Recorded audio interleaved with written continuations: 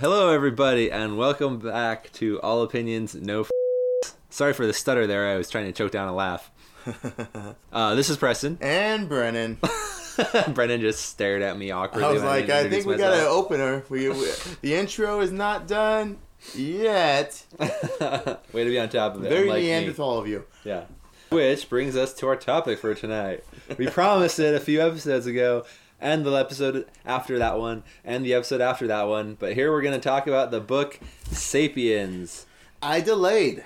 I was scared to deep dive into this book because I feel like it would cover too much of my ancestry. Yep. Where do we come from? Oh shit, which lineage did I come from? I'm pretty sure it was at least 50% Neanderthal. Neanderthal?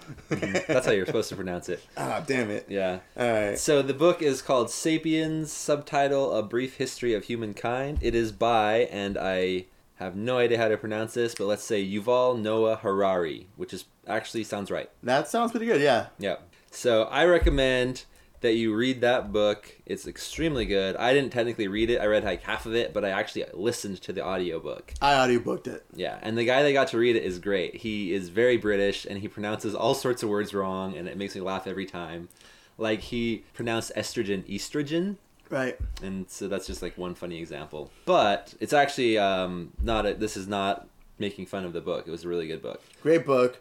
A lot of coverage. I mean, as it says in the subtitle, right? A brief history of mankind. And basically the book, my quick overview is simply it covers anything and everything of humanity and how we think and how we conduct ourselves to where we came from. Right. So the book has, I wanted to say 4 parts, but it has more than that. It has at least 6 parts. The first part is like 4 or 5 chapters, and it talks about where humans came from. And in that part, he specifies that in this book, he's going to be using the genus and species, which is Homo is the genus and Sapiens is the species. And he says right off the bat that Homo means human. Therefore, all the other Homo species, Homo erectus, Homo neanderthalis, are all also humans. And so whenever he says the word human in this book, he's referring to any of that genus. And whenever he's talking about us as the human species, he uses the word sapiens. Correct. Which is something I thought that was really, like, that was one of the first things that struck me, is I never thought about it that way. Yeah, and this book, in my overview of listening to it and trying to take notes, is there's just so much hard data there. Because he carbon dates everything, gives you the timestamp of everything. Like, it's such a solid information book. Right. It's literally an information guide of everything. You're like, holy shit. Right. And I think one of my complaints with it, which I don't necessarily think is the author's fault, is when I'm listening to the audiobook, I mean, he constantly qualifies statements and conclusions. Right. He's constantly telling you what he's talking about right now is a theory, but the way that the narrator reads it is so compelling that I'm just like, oh yeah, that's fact right there, instead of realizing and remembering. It's literally like, it's truly like a academic paper.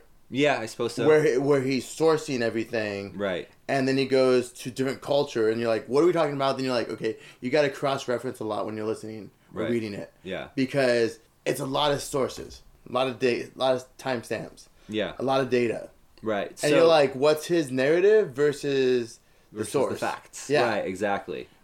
Yeah, and so that's probably my one complaint with the book. Well, my other complaint is that later on in the book, it becomes, is it Western-centric? Is that the term? Yeah, I would say so. But that, again, these are relatively minor complaints. It's hard to write a book that is from an Eastern perspective when you were raised in the West, But to go back to the overview, so there's the first part, like I said, 4 or 5 chapters, is about the biology of humans and the different species. The second part is about the agricultural revolution, I believe. Mm-hmm. What I should probably do is actually look at the index. But basically it goes... Part 3 is the unification of humankind, which is talking about how our cultures grew and turned into like a massive global megaculture, basically. Basically how we went from groups of people then living in a bigger structure based on demand of what we had. Right. For example, what we're trying to top here is one of the biggest things is food sources. Right. And then wheat was the biggest food source that was able for people to grow and multiply. Right. He says One of my favorite lines in the entire book is talking about wheat. He says, we talk about how we domesticated wheat, and I'm paraphrasing here, but what really happened is that wheat domesticated us. Correct. And he says, because who is it that picks the rocks out of the fields because wheat doesn't like it? Who is it that weeds all the other little plants because wheat doesn't like to share its resources? Who is it that digs canals to bring water to the wheat because the wheat is thirsty? You know, like wheat. And then he finishes all of these and it says he restates. Reiterates. Wheat domesticated us. Yeah. And I thought that it's like, yeah, he has like lots of great stuff like that. Yeah, his narrative spin on it is like, wait, who's leading who? Right, exactly. Right, and then, yeah, and then obviously in the agricultural age, we grew to, then how we learned how to crop. Right. Then they put the seeds on the soil, they realized, oh wait, we got to dig down, go deeper. Right. And then how it's brought it out, water sources, right, to tools, right? Yeah, so I was right initially. We'll definitely come back to the agriculture piece of it, but I was definitely right the first time. There are 4 parts in the book. So the part 3 was, again, the unification of humanity. Part 4 is the scientific revolution. And then that goes to the present day, and he kind of extrapolates what possibilities are in our future. So that is an overview of the book. I definitely like the first 2 parts better than the last 2 parts. Why is that? Did you not know much about the baseline of the evolution, or was it different from your childhood of the biblical context? I guess he connected a lot of dots for me. Like, I have all these other books I've read or things that like documentaries I've watched, that sort of thing, and also some of what he talks about really lines up with some of the philosophical musings that I have or that I listen. You know, I've talked about how I listened to lots of Alan Watts, and so the first 2 parts of the book they just jived with me more. Mm-hmm. The last 2 parts, first of all, I don't really care that much about like modern culture. I'm kind of a hermit. And I actually would say I did know more about the latter half of the book. Although, again, the latter half goes into what we experience. Right. So you're more interested in the precursors to where we are today. I'm more interested in how we got to where we are. Yeah. Correct. So in that, you have all the different elements, right? Right. The societal growth that we talked about. Majority of humans lived in empires, they called it, because it was safer based on numbers, resources, education, right, and the ability to share, right, and build. Yes, but we're getting ahead of ourselves here a little bit because that's in part 2. So the first part talks about how basically humans. He talks about the various different human species. You know, there's like a dwarf species. I can't remember what it's called, Homo dominitus or something like that. That was a tiny little dwarf species, like 3 feet tall, on some island. Was it Madagascar? I don't know. Yeah, see, this is not factual. This is just talking about overall impressions of the book and various tidbits that we remember, right? Yeah, well, this is where it's hard because there's so much information. Yeah, we cannot remember every part of it because it's so much data. But basically, in the inception and the evolution of, there's multiple species that died out and one lived. Right. That's what it really comes down to. And then based on the geographical location of where they're at and the resources which they had. Right, yeah, exactly. So initially humans started as basically intelligent apes that would eat everything. They're omnivorous apes. Huge variety of plants and animals. It allowed for famine and disease to not be catastrophic, because if one plant or animal goes extinct from overhunting or, you know, is diseased, or in that area the weather doesn't cooperate that year, there's dozens or hundreds of other potential food sources that you can rely on. And so another part of the book that really kind of surprised me but makes a lot of sense is he talks about how the average hunter-gatherer human, or sapiens, had probably a better, more fulfilling and healthier life than the average peasant throughout most of human recorded history, because they had a huge variety of food, which means they got all their essential nutrients, whereas peasants would work hard and only have a few staple crops, and they would not have most of the nutrients they needed.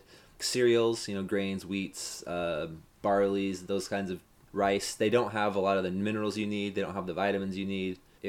There was more people packed into smaller areas, which created more disease-infested areas. Mm-hmm. And then the combination of the poor diet and the tighter packed populations created just way more deaths from disease Mm-hmm. and from sanitation caused diseases, like diphtheria and typhoid and shit. Mm-hmm.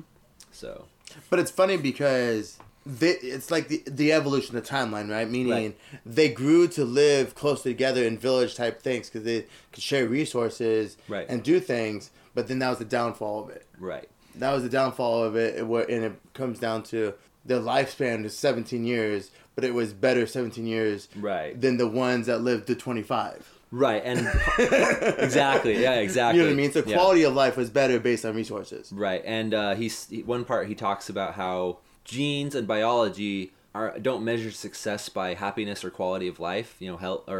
Health. All they measure success by is copies of DNA, and as long as you're healthy enough to reach puberty and reproduce, that's considered genetic success, right?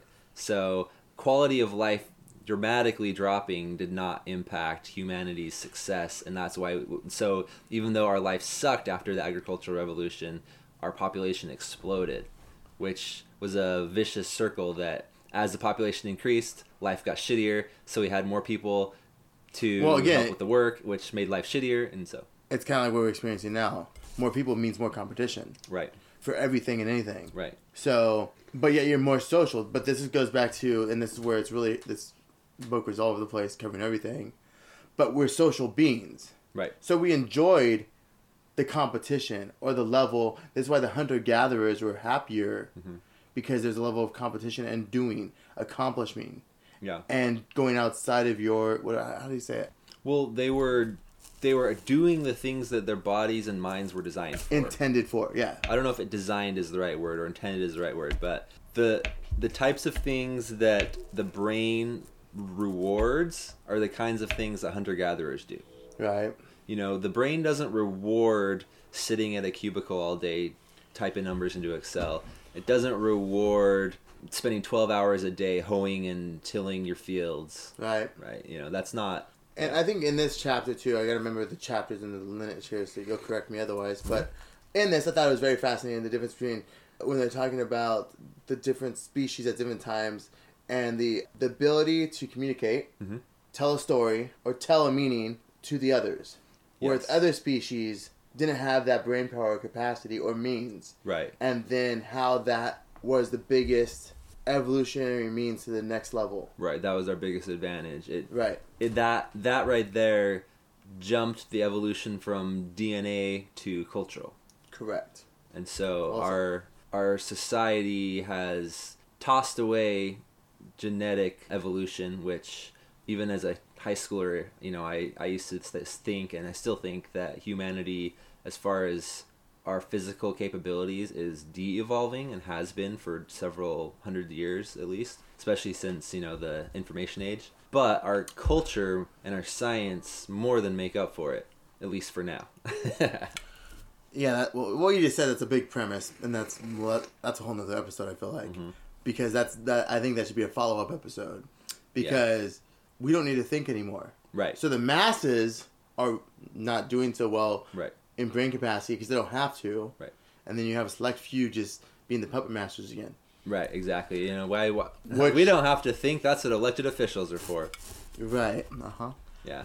And so, in talking about the evolution to communication, being able to explain a task, a function, or a story onto the next person or individual to the next was huge. Yeah, that is what allowed us to move past the limitation of approximately 100 members of a society, of a group. That's what it was, 100. That's right. It's about 100 members, and he taught. This includes other species like chimpanzees. Right. Like the largest. I think there've been like maybe a couple of larger groups of chimpanzees that we've seen, but generally after reaching the 100 unit mark, there's some kind of divide, and then they split off into smaller groups. Right. And that was the same for humans until agriculture, which made us start thinking more into the future rather than, we thought about the future as hunter-gatherers, maybe the next week or the next month, but that was about it. Well, food sources weren't as scarce, and so right. population was just growing. Yeah, I mean, you didn't worry about if you could find food in a year because I mean, you knew dozens or hundreds or thousands of different food sources, and you had few belongings, so you could always just pick up and move to somewhere where there are resources if you are hungry, you know. And once you're a peasant, you're basically chained to your land because it takes so much time and effort. right. Then that's no longer an option. Suddenly the future is a lot more important to think about. And I think that is when the real horrible anxiety that humans have started. But that's pure speculation. I doubt it. I mean, yeah. Because I actually heard a really good quote the other day. It was yesterday, I think. I don't remember who said it. It might have been Ram Dass. But basically said, all fear lives in the future. And so yeah, I'm not surprised in what this chapter showed us and indicated how we became more of the masses, growth in wheat and products, and then the disease because we're interbreeding to diseases, so on and so forth, and then we ate anything, so that also killed people too. Yeah. Oh well, that wasn't a good thing to eat. Hey, Johnny, don't eat that. Yeah. Noted. But that's how we learn, though. Right. This is how cultures learn. Like, oh, Peggy ate that the other night and, died. So don't do that. Eat that. Right. And that's how we communicate, that's huge. Yeah, building that knowledge base is huge. Yeah, learn from others, right. That's something that a lot of people seem to have forgotten, that skill. Well, yeah, we want that how to learn from others' mistakes. Yeah. Humans like first-hand experience. That's a fact. So, I think that's the biggest takeaway. We know many species died off. We're hybrid of multiple species, right? Oh yeah, speaking of many species died off, I want to read. I had one really good quote. He talks about how humans basically once we figured out how to travel and spread and started spreading everywhere we went, Sapiens wiped out huge numbers of species anywhere they landed. One chapter 4, it's called the Flood, and in this case, the flood is the flood of humanity wiping out the planet and all of its biodiversity. But he says, don't believe the tree huggers who claim that our ancestors lived in harmony with nature. Long before the Industrial Revolution, Homo sapiens held the record among all organisms for driving the most plant and animal species to their extinctions. We have the dubious distinction of being the deadliest species in the annals of biology. Top of the food chain, bitches! Right. Yep. I mean, yeah. I mean, it's a pretty damning conclusion there, but yep, there you go. Damning, but also awesome. Yeah, I suppose. I guess. I mean, if you want to live in a world that has way less life. Well, you created a world. Now you control the life in which it's what you want to live in. You know what I mean? Right. And now according to Christian mythology, Christian mythos, that is desirable because God gave us this planet for us to exploit, basically, for our own vision, needs. Yeah. Mm-hmm. But actually, I just scrolled up and saw a quote that actually kind of. When I heard this quote, which is a little bit earlier in the book, so I apologize, it cemented in my head what I said earlier about how I think humans are devolving. So here's chapter 3, A Day in the Life of Adam and Eve. When agriculture and industry came along, people could increasingly rely on the skills of others for survival, and new niches for imbeciles were opened up. You could survive and pass your unremarkable genes to the next generation by working as a water carrier or an assembly line worker. Boom. Brutal, but yeah, there it is. It's true. Yeah, it's 100% true. I mean, in my life versus our parents' life versus their I mean, right. There's all these skill sets die out in each generation, and even back, at some point in time, you had to be a do-it-all, a utility player, know everything. Right. So, yeah, the hunter-gatherers knew hundreds and thousands of plant species, when they could eat them, what they looked like. How to prepare them, because there's some mushrooms, for example, that you have to cook, and then there's some you can eat raw. There's some mushrooms that look exactly the same as other mushrooms that are toxic, and thousands and thousands of plants, so right. And animals, you had to know which animals you could eat, which were toxic. But this also speaks to the level of organization, which is what he talks about, right? As the human experience growing, we learn to organize better, right? Categorize, specialize, niches, right? Is okay. Well, I need 3 guys doing this function. I need 3 guys doing this function, and this is where the perception, and then who is the leader, and how they get the structure, the hierarchy, the pyramid be gone. Yes, go ahead. Yeah. I don't want to get ahead of you because that's no. I mean, that's chapter 6. That speaks up of my next thing I highlighted, was just in chapter 6. Best segue ever. Called Building Pyramids. Yep. And I just now realized that that is a metaphorical pyramid that he's talking about, in addition to legitimate pyramids, because he talks about that. Yep. But he said, history is something that very few people have been doing while everyone else was plowing fields and carrying water buckets. And I really like that because it really speaks to how you have to keep in mind when you're reading about history that history is a very, very incomplete picture told by the victors. And so there's a lot of missing information when you're reading histories. So it's better to look at overall patterns than it is to try and look at the specifics and make predictions based on those specifics. Read between the lines. Right. Yeah. Yeah. Yeah. I think that's very true. And I think, but yes, it's a figurative pyramid because it talks about the hierarchy of how we then build it within the family structure, the corporate structure, the farming structure, the supply and demand structure. Yeah, it's sad and true. And then obviously how religion came about. Well, I don't. You be the No, narrator. go ahead. You know, but then this is how the evolution of, okay, we have the masses in culture. Now, whether it's within, a city, you have the emperor, you have a governor, you have whatever, but then the lieutenant, you have to build out a system of chain of command, I guess you could hierarchy, say. Yeah. Yep. A hierarchy, chain of command. And this is where the man, again, the exploitation of the man, they talk about. Yep, that's actually, so I started re-listening to the book to refresh my memory, and I'm in the part now where he's talking about the various speculations about why most societies are patriarchal. And a lot of them arguments, he talks about all the different arguments and then talks about why they're not convincing. Like one theory is that men are stronger than women. And his counter argument is, okay, well, first of all, not all men are stronger than all women. It's just on average men are stronger than women. There's plenty of women who are stronger than plenty of men. Mm-hmm. 2, depends on the strength you're talking about, because women are better at dealing with malnourishment. They're better at dealing with disease, and they're better at dealing with fatigue. They're also better at dealing with pain. We know this because ask any man if he'd rather be the childbirther than women, and they'll be like, fuck no. But for some reason, men are in charge, right? But anyway, he also says most of the jobs that men did that are ruling are like non-physical jobs, like priests, bureaucrats, politicians, kings. It's not physical labor intensive. Right.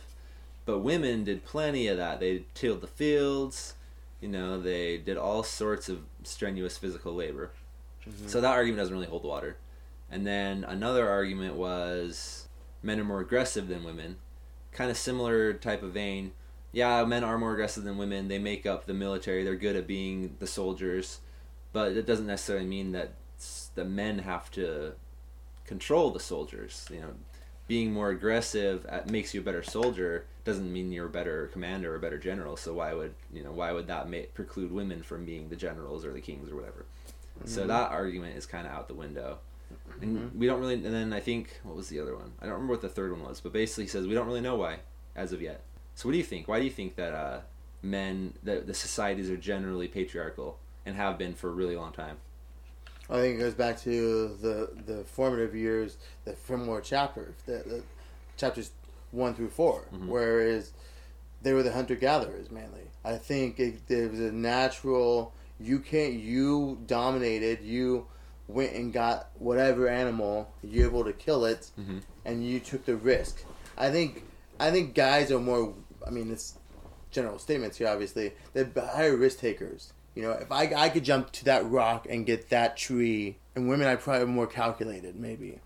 And I think over time, because of that risk-reward equation, I would say that's my understanding of why men probably dominated early on. It wasn't the we always talk about the physicality of men, and they dominate, and they're hunter-gatherers, and that's how they think, and they're also, I think it's a sexual thing too, right? Because they want to spread their seed, so they'll do whatever it takes to spread their seed. Right. I think that's one of the reasons why. I think that plays into it a lot. Okay. Which he spoke to that with chimpanzees, and they just fucked anything. The bonobo monkeys, yeah. You know what I mean? Yeah.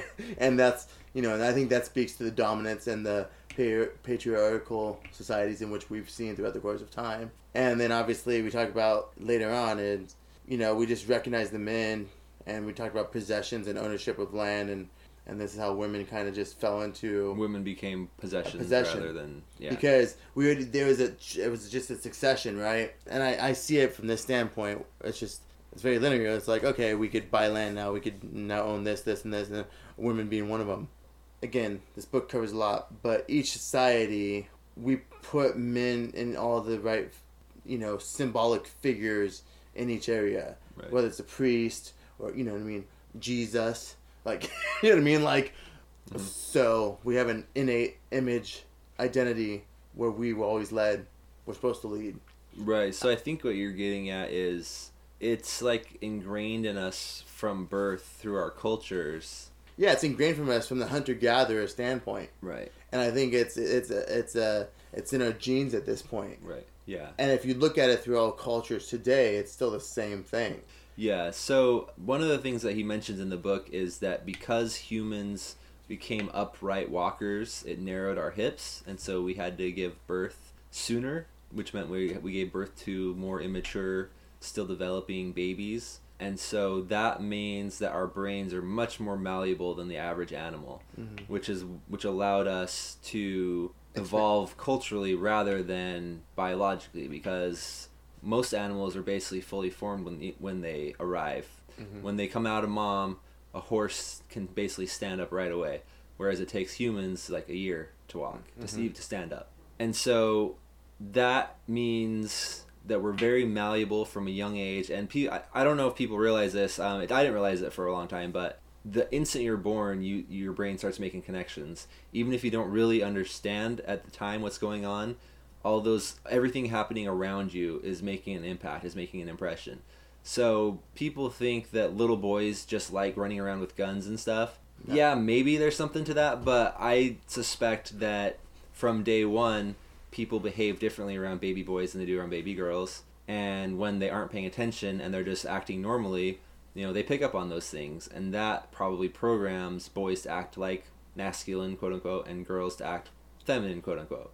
I totally believe this. He does a great breakdown of why we are where we are, because it's based on association and imprints of the brain, right, and connecting all that together, and well spoken. And I think it's very true. Our brain's always thinking, whether consciously or subconsciously. Right. We're taking in a lot. Yeah. It's how we then connect it and use it moving forward. Right. And I think it's very true. And a lot is cemented before you even learn to speak. Right. A lot. And that goes to the quote you want to say, right? Is the culture versus genetic. And then, I don't want to get ahead of ourselves here, but I think overall, let me backtrack and go back. I think we've always been a patriarchal society because, like what he says, it's been imprinted, and we're the leader based on, I think it's a sexual dominant thing, to a hunter-gatherer standpoint, to a natural protector, and then in turn it became a legal and societal norm. Right.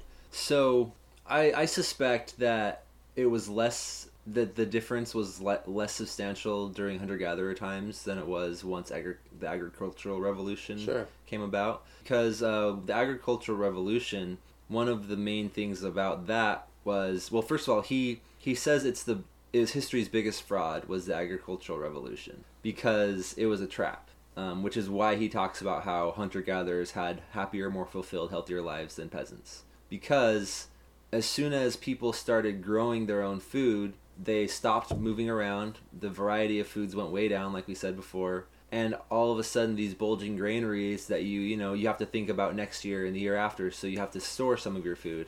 And now all of a sudden, people that don't feel like backbreaking hours in the fields come across your granary, and they steal all your food, and then you're fucked. And so they had to start building walls, and they had to start posting guards. They had to start defending themselves. And I think that might be the beginning of the patriarchy, because in that case, yes, men are better at defending with violence against things like thieves, robbers.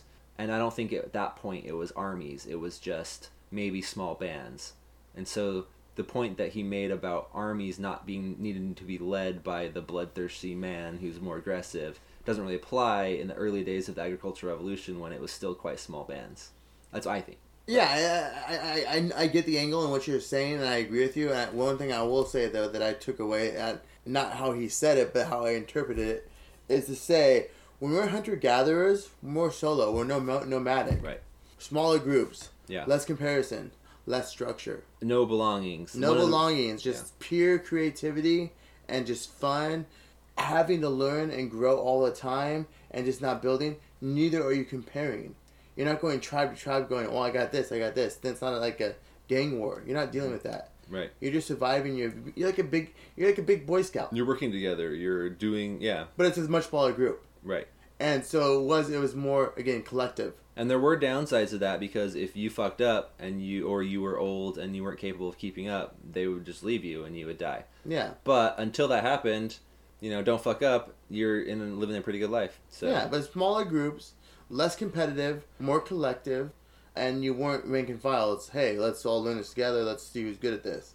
Whereas when you started doing the agriculture revolution, it's all categorized. Yeah, you went from groups of hundreds to 100 to groups of 1,000. Right. And much closer quarters and with much less rich of a variety of foods and then you're resources. Comparing. I think one of the biggest problems in humanity, in the course of time, is comparison. If I see you on a weekly basis now, whereas before I do my own thing, I saw you once a week, you know what I mean? Mm-hmm. Now I'm building a relationship, but then now it's a comparison, who's doing what, and how, are you having a funner life than I am? Right. And that's where the anxiety and depression kick in. Right. If you're a farmer 9 hours a day, and you see a fucking politician or a priest, he talks an hour a day, and he's living a better life. He's wearing silk and eating roast pheasant and candied plums. Yeah. So as we got more societal, that's where all the downfall of society kicks in. Like you said, the anxiety, that's my impression of. I think so too, but actually, so in the end of the book, one of the last chapters. Whoa! You're just jumping. I know we're jumping all over the place. Sorry, folks, but I think that themes. I think maybe the themes are more important than the chronology of the book after having thought about it. But towards the end of the book, he talks about how we look back on the lives of these peasants and can't imagine that they weren't miserable and depressed all the time. But he says, but we have more perspective to make us miserable and depressed. As in, like you just said, it's very obvious to people in modern day how many people are above them or are below them. Whereas a peasant in the Middle Ages never went more than a couple miles from his home. He didn't really know there was he didn't dream about a boy in a peasant ambition family. Wasn't a thing. Right, yeah. A boy in a peasant family didn't dream of becoming a businessman. He just grew food and ate it and then rinse and repeat. And with that said, and that's not until the last 100 years maybe. Right. You figure America until the turn of the century, 1900s, 97% were farms. Right. People just stayed home. Now it's the opposite. 3% are farms. Yeah, you know what I'm saying? So this is what's like, for the course of history, we're using the word peasant, but most society was that because that's all they knew, and the family built on its profession, no matter what it was. So the key is, don't use our current situation and look back and apply what we know now to how they lived then, because it was a completely different time. They did not know what we know. Right. So maybe they were fine, maybe they were okay. Right. And going through the agriculture time is learning the currency of bartering. I think was a fascinating thing too, right? Oh yeah, which eventually led to the invention of money, which was a huge element of all this. Yeah, that was a big kickstart into where we are now. Right. Was the invention of money. Mm-hmm. A universal exchange, which I've harped on before. Right. I still think that it's extremely useful. It's extremely powerful. I'd say necessary, but it is a double-edged sword, and we're seeing that now. Right. We're seeing the edge pointed at. I don't know what. We're seeing the bad side of it now. I think there's always been a bad side of it. But right. But I think we're coming to apex. That's true. You're right. There's always been a bad side, but we're really seeing it now. Right. But no, I do like the how once we became more societal in the agriculture age, how he talked through trying to value, well, you have this wheat, I have this. I don't care about apples. I want this. And right. So that's why the level of currency. You want me to make you shoes? I don't need another 10 bushels of apples. Yeah, like, this is where, okay, we need to create a coin. We need to come up with something. And this is where we both agree this is valuable and monetized it. Right. I think it's huge. Yeah, it was gigantic. Yeah. So it allowed for much easier trade, It allowed for capitalism to really begin. Correct. And then also putting value. What do we, you know what I mean? I think one of the best quotes of the book, which it's later in the book, but it basically talks about it. The first epidemic of the world was gold. Remember that? Because it's like, you know, because I was like, oh gosh, gold. You like that? You like that? Oh, well, I must get that. Yeah. And how that became the biggest currency of them all. So. Yeah. And obviously we're in a pandemic now, so I like the verbiage there. Yeah. Yeah, the gold bug. Yes. But you talked about how so we were talking about the men versus the women argument, why men are in charge. That I'd say that kind of tangentially touches on the idea that men are superior, the idea that white men are superior to black men, the idea that certain races are better than others, which was very prevalent in earlier centuries, and also things like the caste system in ancient India, or which still exists to this day, actually. You know, there was the Brahmins, which were the priests. I can't remember the other names, but there was the soldiers and the government, the bureaucrats, basically. And then or maybe the merchants. And then there was the commoners.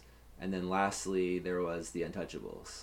And it's all based on the human notion of disgust. So the way to turn someone into less than human is to trigger that human reaction to disgust, which is innate in us because it allowed us to avoid diseased people, which would, you know, potentially kill us. Right. So to tie these subjects together, how the book did very gracefully is much more than I am. Once we did the agriculture, then we were like, okay, we built a hierarchy, and in building the hierarchy, who got to get higher up is the level of disgust and how they create divisions. And the way they do it is by saying it's natural law or it's God appointed. Correct. Which goes into the different constructs of our society today. Right. Which talks about the religion society, you know, the religious segment of that. Right. During slavery, you know, white men were superior because that's how God made them, you know. Or there was also lots of pseudoscience talking about how biologically white men were superior. Right, but this is, so to this point and throughout the course of time, what this speaks to is how the untouchables, let's just say, the level of marketing and PR and creating perception begun. Is now I'm going to put tidbits of information and I'm going to put just, what do you call it, propaganda out there to lead the masses, to then create the different caste systems of the day. And it just shows you it's so sad and manipulative, but very easy. Because it's also who wants to be cool, who has what do we value at the time. But yes, each structure did that. They talked about numerous examples. Obviously, you just mentioned in the slavery era when it comes to the South and slavery and how we kept those imagery to verbiage to demeaning depictions, right? Whether it's in the newspaper of the day. Of the blacks looked like monsters or the devil, and they just one guy. I just watched a good documentary, which we'll talk about next. But when you grow up in a society of racism or hate, you don't know it. Right, it's just normal. It's just normal, and you don't even know if you believe it, but it's just what you're being indoctrinated to. Yeah, and that's how they did it. It's through, again, language, through literature, through imagery, through storytelling, and this is how we take humans throughout the course of time have done this. Because I don't need to, think about this. A lot of my biases are some of which are not my first-hand experiences. Right? Yep, for sure. My mom was held at gunpoint by a Mexican dude. Now, do I hate Mexican dudes? Do I second-guess them? It wasn't me. It was her. You know what I mean? But that's how the association thing, which talks about this really well. Because we do associate things, and we categorize, we compartmentalize. Right. The brain loves taking shortcuts. They're called heuristics.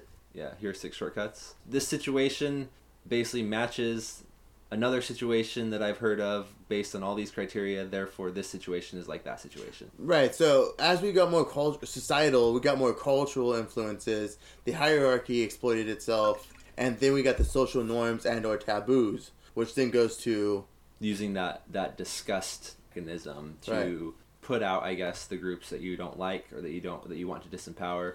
Or we want to empower. Right. Well, yeah. So, and that comes up on the quote that I really liked. I heard it today when I was listening, talking about how he was talking about homosexuality, how it's the argument against that is that it's unnatural. Mm-hmm. But he says, nothing is unnatural. If it can happen, it's natural because everything's in nature. So one way to determine if something is based on biology or if it's based on culture is the general rule is biology enables and cultures forbid. Yeah, great quote. I love that. It's so simple. That's one of the top quotes that I took away too. Yeah. Because it is, we talk about it a lot on this podcast. Nature versus nurture. You know what I mean? Right, yeah. Well, what influences, what biases, what norms, what taboos scare us? Yeah, no, I think it's a very, very, very good point. Because again, baseline of humanity now and the baseline of humanity 500 years ago, we all want to be accepted. So whatever that context may be, and whatever social class that may be in. So, great book, man. Yeah, here we go. So I actually have another part of it highlighted. So it's just shortly after that he expounds on that statement. The statement, biology enables, culture forbids. It says, culture tends to argue that it forbids only that which is unnatural, but from a biological perspective, nothing is unnatural. Whatever is possible is by definition also natural. A truly unnatural behavior, one that goes against the laws of nature, simply cannot exist, so it would need no prohibition. And so that's like the explanation of that short but very, very powerful statement. Which makes you think, right? You yourself. He talked about the Greeks. He talked about, let's see what, the soldiers, right? Homosexuality. Homosexuality throughout the course of time. Yeah, there have been cultures where it's just been fine, no big deal. It was actually sometimes the warriors had sex with each other before war because it was how they built it up. Like, again, blow off steam before a combat. Yeah, I can't sleep because I might die tomorrow. Well, Joe gives great blowjobs, so yeah. So there you go. I mean, it's just crazy. Like how they, you know what I mean? And women over there cooking the food and doing this. I didn't only have sex with her to reproduce. Yeah, that's not fun. Right. You know what I mean? Yeah. She doesn't know how to please me, really. Right. So this is where it's crazy. This book covers so much so quick. I mean, politics-wise, what this covers. You keep the leadership role on this. I don't want to. It just covers so much. Yeah. And it's just so much in depth. It's literally a data point after data point. But now we're in the cultural, we're in the hierarchy, we're in the caste system, and... Okay, here we go. So this is getting at what we talked about earlier about human brains being so malleable and starting right from birth. So this is in chapter 9, The Arrow of History. It said, myths and fictions accustomed people nearly from the moment of birth to think in certain ways, to behave in accordance with certain standards, to want certain things, and to observe certain rules. They thereby created artificial instincts that enabled millions of strangers to cooperate effectively. This network of artificial instincts is called culture. So there you go. That's rather than genetic instincts, it's cultural instincts. Yeah. And our malleable brains allow those to be programmed into us after birth, which makes us able to evolve much, much, much more quickly than if we were doing it based on biology alone, which requires thousands, millions of years. Yeah. I think it's totally true. I mean, it's problem solve to should I say something, not say something? Right. Do I just need to do this task or do I need to be a leader? We're pretty versatile, and that's a good skill set. But at the same time, the masses are pretty much cogs in the, you know what I mean? Yeah, cogs in the machine, yeah. And because we have to be, as we identified earlier, in the agricultural age, well, you want to stay alive? Well, you need to eat. Right. You need shelter. So it goes to Maslow's hierarchy of needs, right? Mm-hmm. And we all gotta stay safe. Step one. Survival, beyond survival mode, then you can grow from there. Which goes back to the caste system and the culture of who had what at the time. Right. But yeah, I think, the ability to adapt, the ability to think beyond situation, and then there's some good quotes in there about just the ability to work as a team. So the reason that, going back to early humans and other so all the different varieties of humans. Right. I actually wonder, it seems like, based on results, that sapiens were better at cooperating than other human species, or perhaps they were more devious, or perhaps they had more drive to manipulate, to get more. Yeah, and he didn't really, in his narrative, he didn't really say. Right, because there's really no way to know. We don't know, but he did use the word devious, I believe, in saying how they were able to use language and could dominate situations collectively. Whereas others would not, and that's how they took resources over the others. Or right. For example, Neanderthal, which was stronger, had bigger brains, was better adapted to the cold north, but somehow human sapiens beat them. And the suspicion is that they were better at working together, they were better at hunting, so they either exterminated them, which is probably true based on human history. So how I visualized this when I was listening to this, I thought of the Patriot, and that being the Revolutionary War. I never saw that one. Oh man, but it's basically what happens is, right, like, he paints a picture of Neanderthals have all the skill sets of warriors, but they're individualistic, and they just kind of, they're kind of like they're just marching in place doing one thing. Gentle giants is kind of the image that he painted. And you just have these guerrilla warfare happening. Right. And just taking them out, because they don't know how to, they couldn't cognitively figure things out. Like the Americans fighting against the British in the Revolutionary War. Correct, and I visualize that because I just see Mel Gibson throwing an axe at like 4 of them as they're just marching. Because they don't know, and they just get taken out. Yeah, right. They don't have the means to whatever it's cognitively, whether it's like perception, maybe they didn't have the eye where you see it, peripheral. Who knows? But yeah, that's how. So when I'm listening to this, I was like, I thought of the Revolutionary War and guerrilla warfare. Interesting, yeah. Because I think that's what it was. Because I don't like how you say Neanderthal, because I've always said that, but... I think that either way is correct. But I'll stick with how I say it, because that's how I want to say it. All right. They were probably one-on-one dominant, as stated. One-on-one dominant. Right. Based on Sapiens' ability to think strategically, outthink them, and then sabotage them. That's how they, dominate. Right, and it might not have even become to a direct confrontation. Another possibility that he puts out is that humans, or the Sapiens, just outperformed them when it came to hunting and basically stole or took all resources. Their food. Right. And at which point, and then if there were any conflicts caused by this, then the Sapiens were better at working together, apparently. Right. But which goes back to the hunter-gatherer, which I think Neanderthal, like individual hunter-gatherer, they were good, but they couldn't collectively work together. You know what I mean? Yeah. It's very interesting. And I mean, that's how it was. Sapiens basically went around wiping out all the other human species and then wiping out most of the other animal species as well. Right. Which goes back to warfare, and it goes back to all what we do today. Right. You don't need to kill them directly, but you cut their water source. You cut their communication. You kill off the woolly mammoth, the mammoth tick dies, or the mammoth flea dies, Yeah, so... You burn down the forest because it's hard to get through, and now there's a nice grassland, but all the animals that lived in the forest die off. So, pretty fucking strategic, man. Yeah. I think one of the statistics that he mentioned is when humans got to Australia, there were 43 large terrestrial animals, and then I think they killed like all but 7 of them or something like that. I don't remember. Was it Australia or was it North America? I remember Australia. I think it was Australia. Yeah, it was Australia. And there's this crazy stat like that too. Yeah. But basically, this is just pillaged. So we come from a really powerful lineage. Well, it goes back to the tree hugger statement. It was never as homogeneous as we ever think it was once. Yeah. Like throughout the course of history. Right. The glorification of the past hunter gatherers.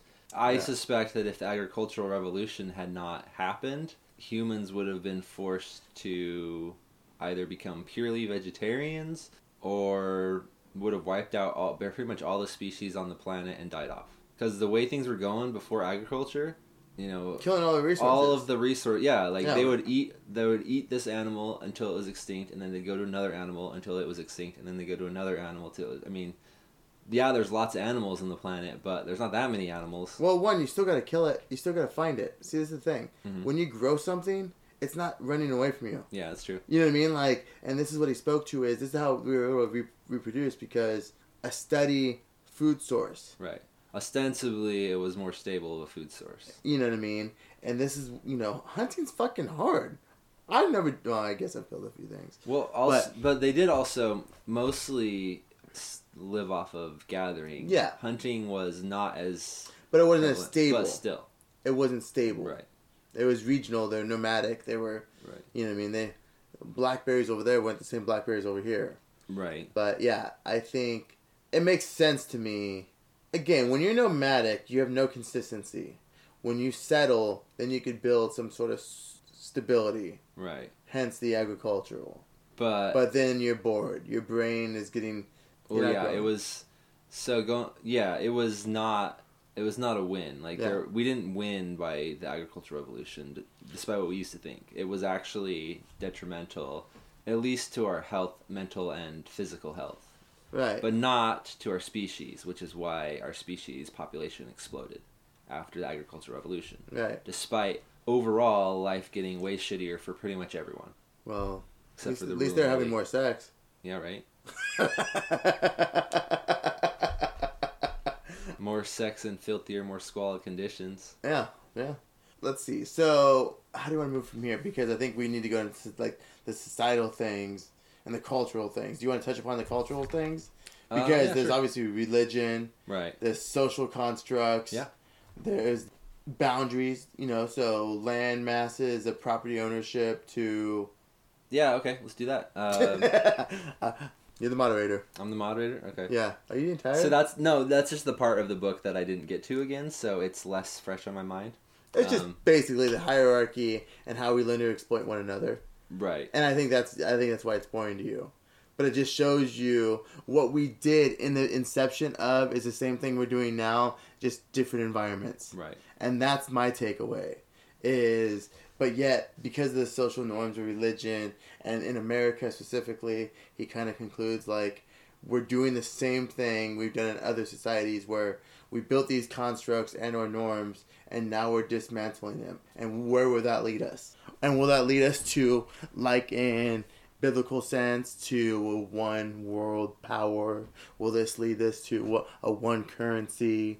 So that kind of gives you that little cliffhanger.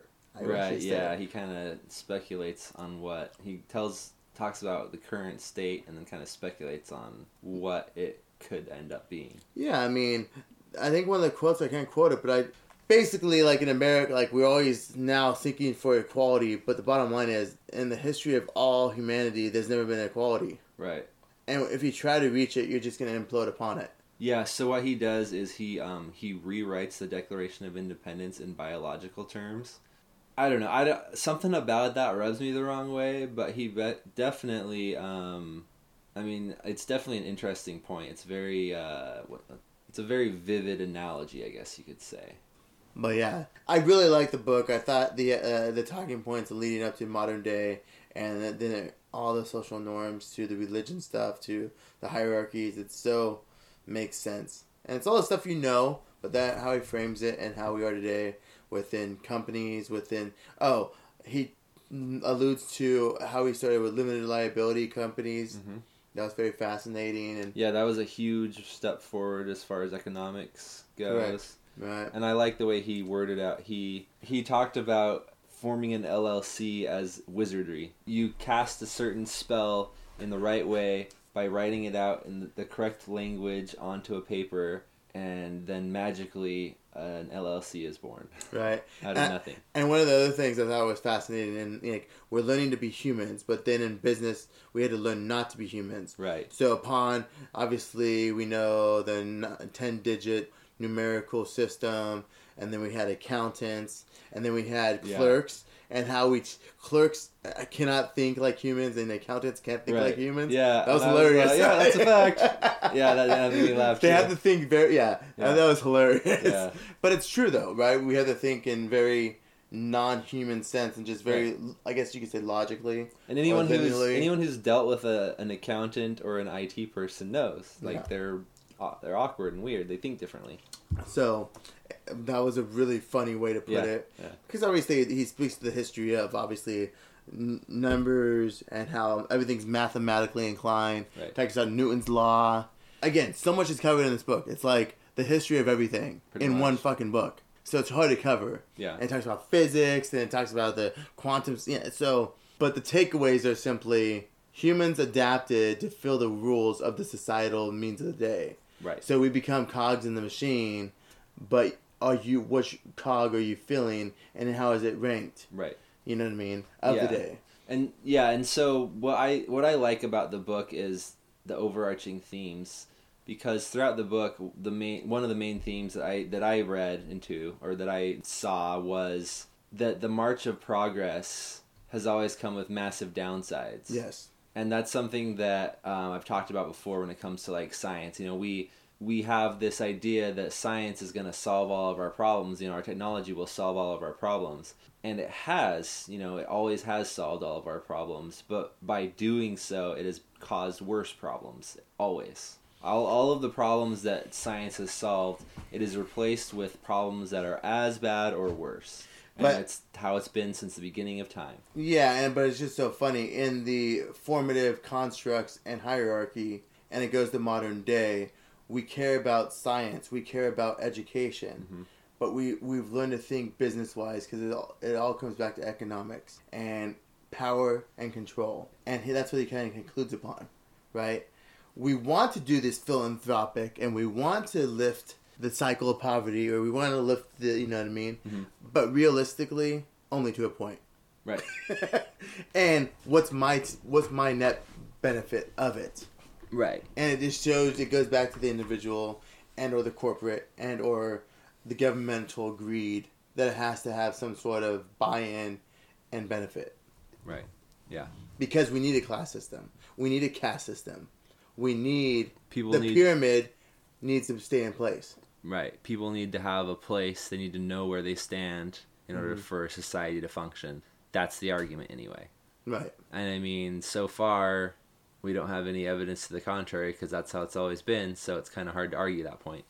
But right now, we're arguing. You know, a lot of young people. You know, they get into the idealistic mindset. I know I was there for sure. I kind of faded out of it, but you know, like it doesn't make sense. Like it seems like there's enough of everything for everybody to have. You know, there's enough food for everybody to have enough food, but it's not really like that. But this is why I said early on in this, saying in the agriculture time when we started living amongst each other, the comparison point started to happen. Right. When you started to intermingle and being social, right. Then you're like, that motherfucker has a nice jacket. Right. I want one too. And this is where the downfall of humanity is, but yet it's also built that idea is the baseline of capitalism. Right. If you want it, get it, chase it, whatever it takes. And that goes to modern day. You know, we do our best, like I said in the inception of the hierarchy, the marketing and PR. There's a reason why America today has nice, fancy cars and why you see salespeople driving fancy cars. Because it shows a level of success and gives them innate power. And because I see that motherfucker has a nice, you know, Gucci shirt on, he must be doing better than I am. And whether you know it consciously or subconsciously, you view it that way. And that's the takeaway of the conclusion is we need to have, or we've always had, the competitive spirit within us, always going back to the hunter-gatherer Neanderthal ways. Now it's just at what level of competition and what social, economic, and cultural system are you working within? Yeah, sorry, I was trying to... There's something he talks about where the roles we play allow for us to easily understand how to treat someone we come across just by seeing them.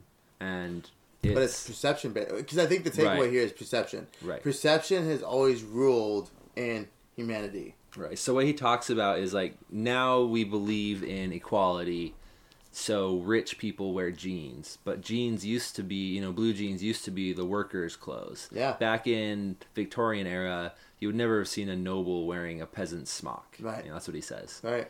Because back then, and even now, it's just different kinds of status symbols. Like, well, it's trendy. When I see a BMW, I immediately know that guy's an asshole. So well, it's all trendy based too. Right. Right? Because right now, in our modern era, 2021, driving a Hummer, is not a status symbol as it was in 1990 with Arnold Schwarzenegger.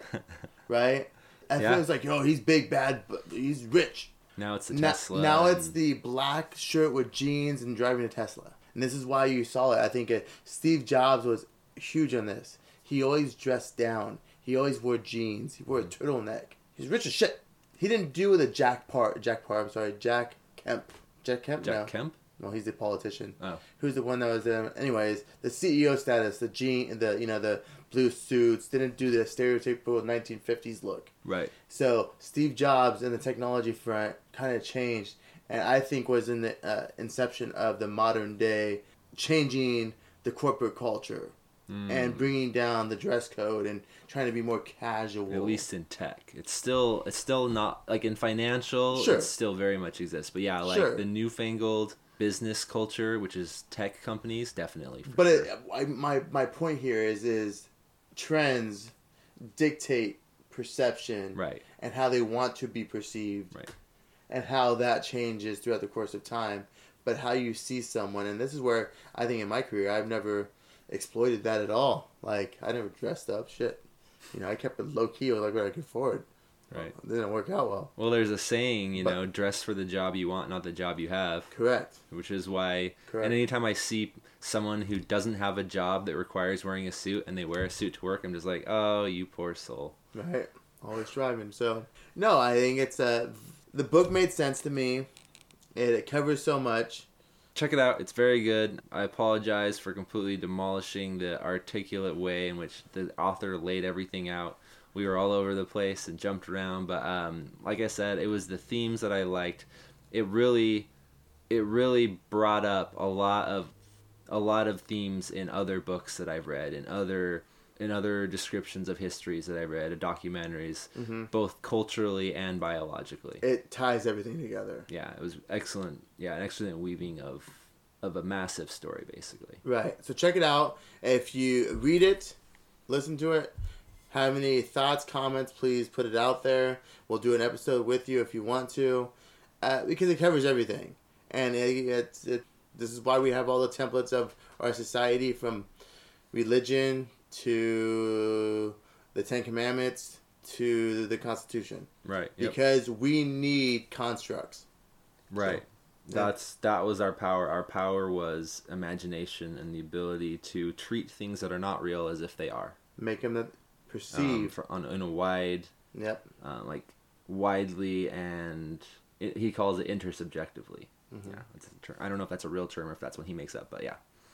All right. So once again, that is *Sapiens: A Brief History of Humankind* by Yuval Noah Harari. All right. Thanks, everybody.